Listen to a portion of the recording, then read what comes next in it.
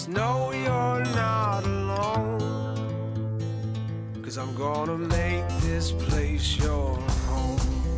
News Radio 840 WHAS. Good Sunday morning. Bob Sokoler, the Louisville Real Estate Show, here with you until the top of the hour. With us, our friend Chuck Crosby from the Crosby Law Offices. You can reach Chuck and his team anytime, day or night, at 499-6360. Not only does he do closings, he does wills and a variety of other things. You don't get into estate planning, do you, Chuck, just out of curiosity? No, that would require a certain knowledge of taxes, and I just don't have that. Got it. Understood. No, just anymore. Also here, in for Randy Rocky, who's off today, is Andrew Wilson, who's a loan officer over at Swan Financial. They do a fabulous job getting the loan to the closing table. And you can reach Andrew directly at 270-933-2280. And we will be giving out Andrew's number multiple times throughout the show. So, Andrew, Chuck, thanks for joining us. Appreciate it. You can reach me, Bob Sokoler, anytime on my cell phone, 376-5483. Son Greg has the morning off because it's already working, so it's really not off. He's actually working. The big top news story this week, as anticipated, the Federal Reserve raised short-term rates by 0.75 basis points, which is basically 3/4 of a point, which is another big jump. So, Andrew, how does that directly affect because I know we got a lot of people wondering, interest rates, they actually jumped up last week to above 6%. How's that going to impact interest rates in the long term? Will they go up? Will they go down? Do we even know? I think that's a great question. I think the real answer is we don't know. Last time that there was a rate hike, rates did not go up the full 0.75% that we thought they would. There was a little bit of the banks prematurely priced some of that in there before the actual hike. So it wasn't as bad as what we thought. Rates are cyclical. What goes up will come down. Yeah. I think we've seen that historically. So short term, I do think interest rates are going to rise. Eventually, I do think they'll come back down. So. All right. Well, that's good news for anybody who's a buyer. It certainly has slowed down the market in terms of homes selling. For sellers, you'll still get your price. May not be as much or multiple offers, but you're going to get a good price because that's just the way things work.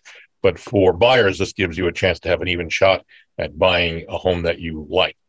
We move over to Chuck Crosby with our questions. We're doing this Zoom show because we're still in a COVID atmosphere. Even though the president says COVID is now a thing of the past, we are still doing it via Zoom, which means you have a question, send me an email, bob@wesellouisville.com. And then what happens is in the subject line, put the radio question, put the actual question in the body, comes to me, we use it on the air, and we get the answers from people like Chuck Crosby. And Tommy writes in, he heard our show last week. We talked about water problems. Tommy's neighbor's house and land drain onto Tommy's property. It creates a small pond in the backyard when there are heavy rains. So Tommy wants to improve that part of his property to create a playground area for his kids, Chuck. But the water problem is a concern, and he is wondering, how does he address this with his neighbor? And he asks, is this another high diplomacy issue? Yeah, did the neighbor recently do anything that changed the water flow? If there was something that they have done that changed the water flow that could be, damaging his property, well, yeah, there may be something along those lines you could go after. Normally, if there's drainage issues, such that you have standing water in the back, always best check with MSD. Maybe there's something that is part of their plan that they have to go back and fix. Saw something like that a couple weeks ago where everybody was, saying, hey, wait, the water has shifted in this direction. It turned out to be an MSD issue, and they went in and fixed. But in this if the neighbor hasn't done anything, that's an apple pie diplomacy kind of thing. But I'd go with a plan and a pie. You can't just go say, oh, hey, I want you to fix my problem. If it's, I know in my backyard, we had a bit of a lake. We had it filled. They came in, filled it, seeded it. And now we have a nice backyard without a pond. If you sell, will you have to disclose that you had a backyard that had a lake in it at one time? Just curious. A lake, it depends on. Yeah. I mean, if you just had, 10 inches of rain and it's piled up there for a day or two, that's one thing. If after every, quarter-inch rain you have standing water, that might be an issue. I have seen it where a sale has literally been set aside because the back part of the property would flood anytime it rained whatsoever. Got it. So, yeah. Got it. All right. I just want to see how you would handle something like that. Andrew, listen carefully to this question. It comes from Sandy, who wrote us. And this is kind of an interesting question. I've never seen this on our show. And if you're new, by the way, to our radio show, when we talk about pie diplomacy, just thinking about this, you may not realize what Chuck is talking about is either buy or bake a pie and walk it over to your neighbor and then ask, once you hand it to the neighbor, hey, do you mind doing this or that, and see if that can't help smooth the way for a yes from them. That's backyard or pie diplomacy. I would certainly be willing to talk to someone about any issue if they bring pie. May not change my mind, but we'll talk about it like two human beings over pie. There you go. And maybe a cup of coffee or tea. Yeah, I knew you would. All right, so Sandy writes us. She's a 53-year-old full-time professional and in a rather fortunate but tricky situation. She says she wants our help. She says her 15-year fixed mortgage is coming to an end in May 2023. And after which she is not sure whether she should remortgage and use the money for a deposit on a second property or just buy the property with its own mortgage.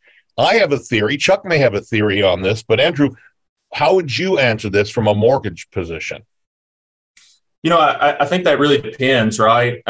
What do her bank accounts look like? Can you put 20% down on the rental property without pulling equity out of your home? Also, what do those secondary or investment property rates look like? I mean, any investment property that you buy with a mortgage, that interest rate is going to be higher than a primary residence. So on your total expenses, can you offset some of that higher interest rate by doing like a cash out refinance, putting more down and taking the lower owner occupied rate on your own home? Got it. Okay. So Chuck, do you have a thought on this before I give you mine? Well, it's not so much a legal issue at all. Yeah, no, I get that. Yeah. So let's hear yours. I was going to say, check with your accountant or financial planner, because they can advise you whether you need an interest rate deduction, which is what refinancing or creating a new mortgage on another house.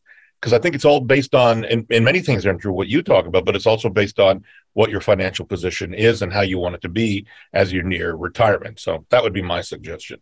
I think that it's important. By the way, if you want to talk about selling your home, easy to do. You can reach out and call me at 376-5483 or go to bobsellmyhome.com. And then there's ways to do it, ways to reach out to me. And certainly we'd love to talk to you and just set up a free, no obligation meeting. Barbara has a question specifically for you, Chuck. She says, my mom passed away in January of 2018. My sister and I are joint heirs to the property, and we have filed an order determining homestead. I'm not sure what that means. Do you know what that means as an attorney? We have a filed order determining homestead. Okay, that's an issue that only relates to, in Kentucky, only to a bit of a tax exemption. And if you're in federal court doing bankruptcy, there's a homestead exemption. So I'm not sure exactly what they're talking about there. Well, here's where it gets tricky. She says on February 2019, my sister went behind Barbara's back and filed a quitclaim deed signing my mom as the first party and she being the second party. I was told, apparently, she said, by an attorney to file a petition setting aside the deed. I told my sister that I found out what she did. She said she was told the only way to correct this was to file another quitclaim deed and add my name on it. And she's wondering, is this correct? When we all think about how our day is going on a Sunday, think about people who have problems like this, which This is tough with the sister going behind the back, quit claim deeds with deeds going back and forth. Chuck, is there enough information there for you to give us an idea of what she really needs to do? Not really, because I mean, was the sister trying to commit fraud? That's what I think the intent was in the email she said. Yeah, and you always hear that from one side. I'm saying that, not saying that lying, I'm just saying that maybe they misunderstood or there's some emotion involved.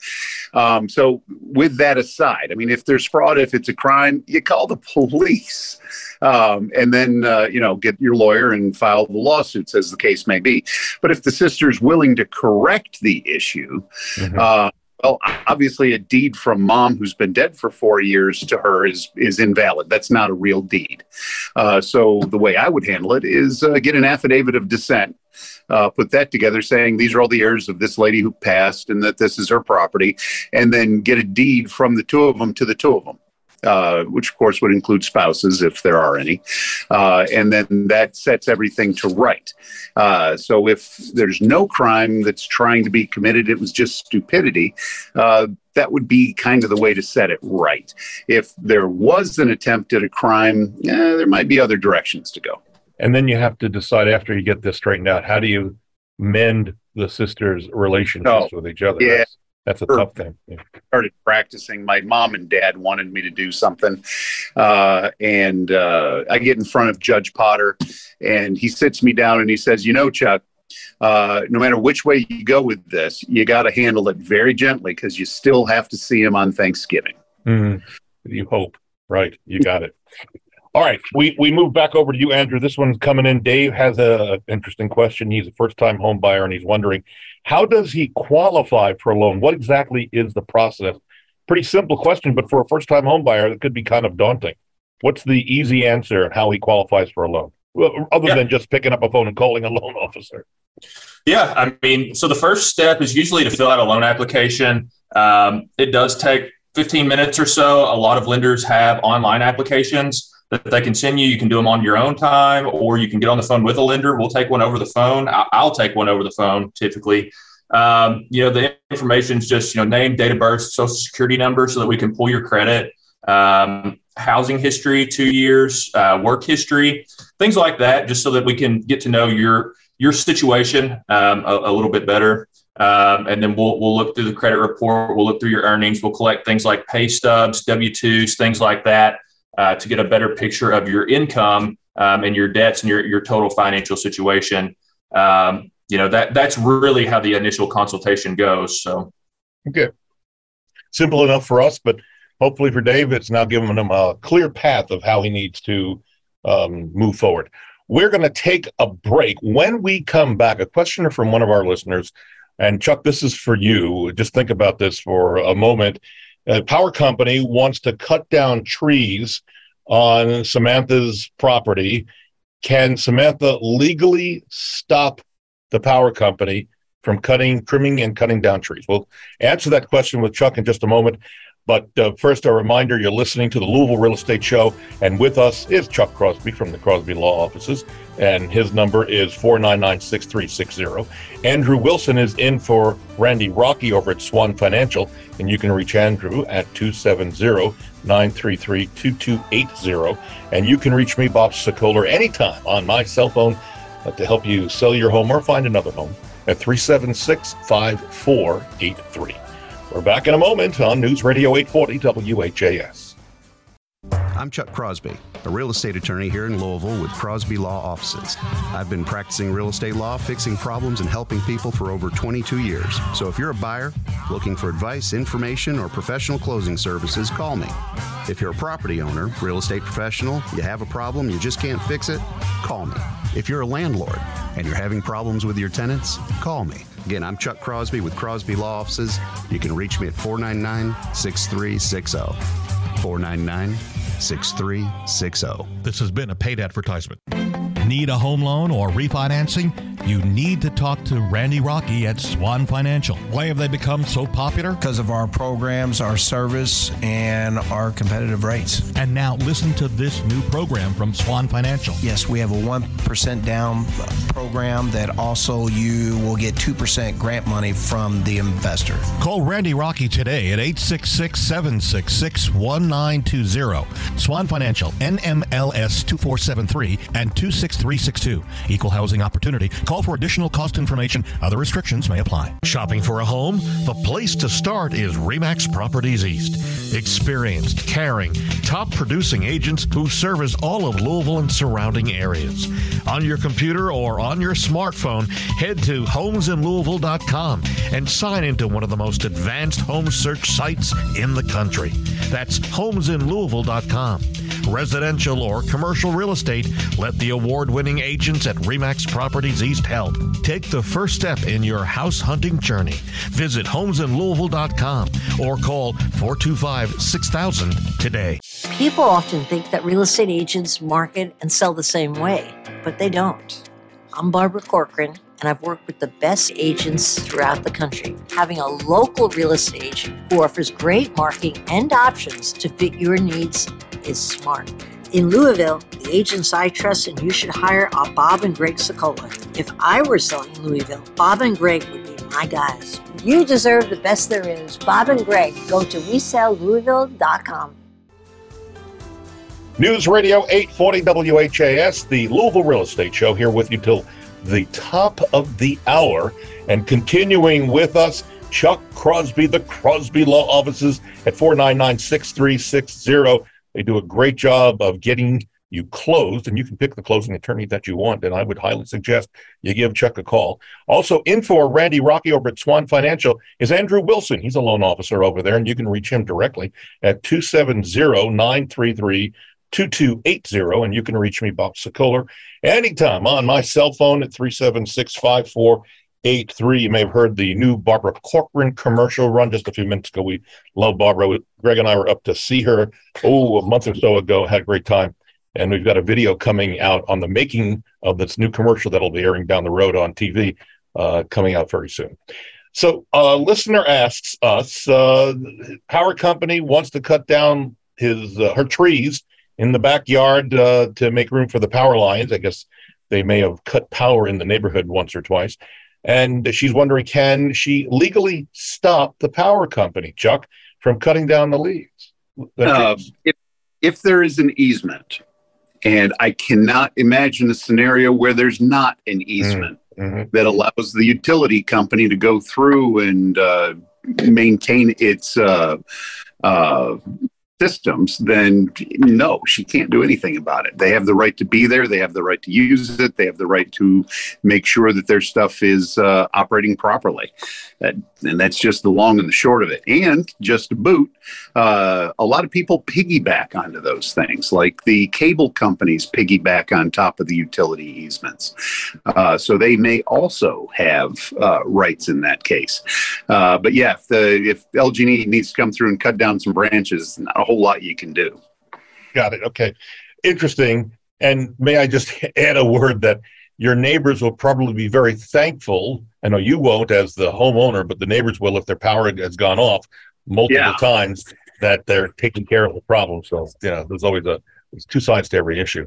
All right. So we move Andrew over to you. Brad is a Dave Ramsey follower and is wondering how much of a home can he, Brad, afford. So Dave Ramsey, in case you don't know, suggests that a monthly mortgage payment would be 25% or less of the monthly take-home pay that you earn as a new homeowner. So, for example, if Brad earns $5,000 a month, good for him, the mortgage payment should be no more than $1,250. So that's the 25%. So what do mortgage companies think of Dave's thinking? Andrew, what do you say? So we deal a lot in gross instead of net. And typically they'll say your front end ratio on an FHA loan should be below 40. That's not a hard rule. Wait, 40%? 40%? What? Give us a little more detail there. Yeah, of your monthly gross income. Got it. Okay. So with that, you've got to look at your total monthly expenses as well. If your car is paid off, if you don't have a credit card, if your total monthly expenses are lower, you might be able to bring that house payment up. If you've got a lot of student debt that you're paying on, if you've got a lot of credit cards, things like that, really that number moves, right? Yeah. Based off of how much debt do you have other than the housing expense? How much are you comfortable affording? A home is an investment, right? It appreciates in value over the years. Typically, we have debt ratios that we follow, but I think the picture is a little bit bigger than how much house. Yeah, no, I'm with you. I got you. The monthly earnings. Now, Dave Ramsey's very conservative. He's actually gone bankrupt once or twice in his lifetime. So, what I would tell you, and I think Andrew's on the right track, is really sit down with the loan officer and see what their guidelines are, and then see how you feel if you're comfortable with a certain payment, and make sure, obviously, that it would be approved by a mortgage company or a loan officer and their group. I think that's the simplest way to do it, don't you think, Andrew? I agree. All right, we move forward. Chuck, Tony is asking, he says, I'm looking for a property to buy. He only has $30,000, but doesn't know what steps to take. He's asking, does he need a realtor, or should he hire an attorney, go out on his own, find the property, and then hire an attorney to close it? $30,000 is not a whole lot in today's market. How would you advise it, Chuck? Well, in this case, if you're the buyer and you're looking for property, you get a realtor. You're not the one paying the realtor. Mm-hmm.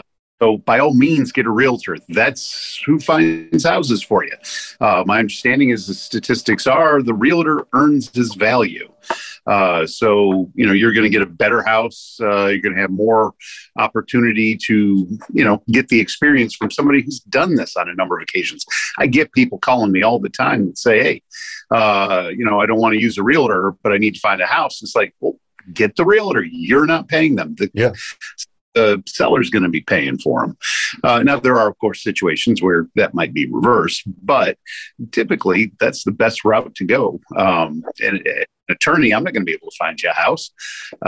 That's just not what I do. I'm not a salesman. I don't, that's what realtors were created for. Yeah, you don't have access to the multiple listing service, which has all the things. All right. Good answer. Yep. We move forward, back over to Andrew. Pamela, first-time home buyer, is writing us, what is the difference between being pre-qualified and being pre-approved?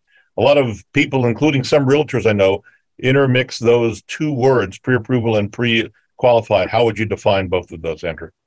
Yeah, so it's really how deep we delve into the information that you give us, right? So pre-qualification is, I'm asking how much do you make, and you're just telling me, and I'm taking your word for it based off of the information that you gave me. This is what you qualify for, right? On a pre-approval, I'm taking that information and then I'm actually getting bank statements, I'm getting pay stubs, I'm getting W-2s, I'm verifying that the information that you gave me is correct, and then I can write a pre-approval based off of my findings. So a pre-approval is one step further than a pre-qualification. It's verifying that what the information that you've given us is true and it's more solid. Andrew, will the letter that is produced by the mortgage company or like yourself as a loan officer say whether it's a pre-approval or a pre-qualification? They should specify, because those are two different things. I'll tell you, especially right now, I'm not doing pre-qualifications. I'm only doing pre-approvals. If you want a letter with my signature on it, I do want to verify that everything's correct. My letters do say pre-approval on them. But they should specify. And for sellers, take note, when you get a letter from a mortgage company, if you're selling your home and your agent presents you with the letter, the pre-approval is a much stronger letter showing that the loan officer on the other side has done some due diligence in verifying the information that's been given to them. Am I correct on that, Andrew? That's correct. Yeah. Okay. Move forward. Okay, Chuck, this is a tough one. I'm not sure how you're going to handle this or what you're going to say, so this is really interesting. Avery wrote us an email. He's saying, my aunt passed away, gave her house to my uncle. I guess that's the aunt's brother.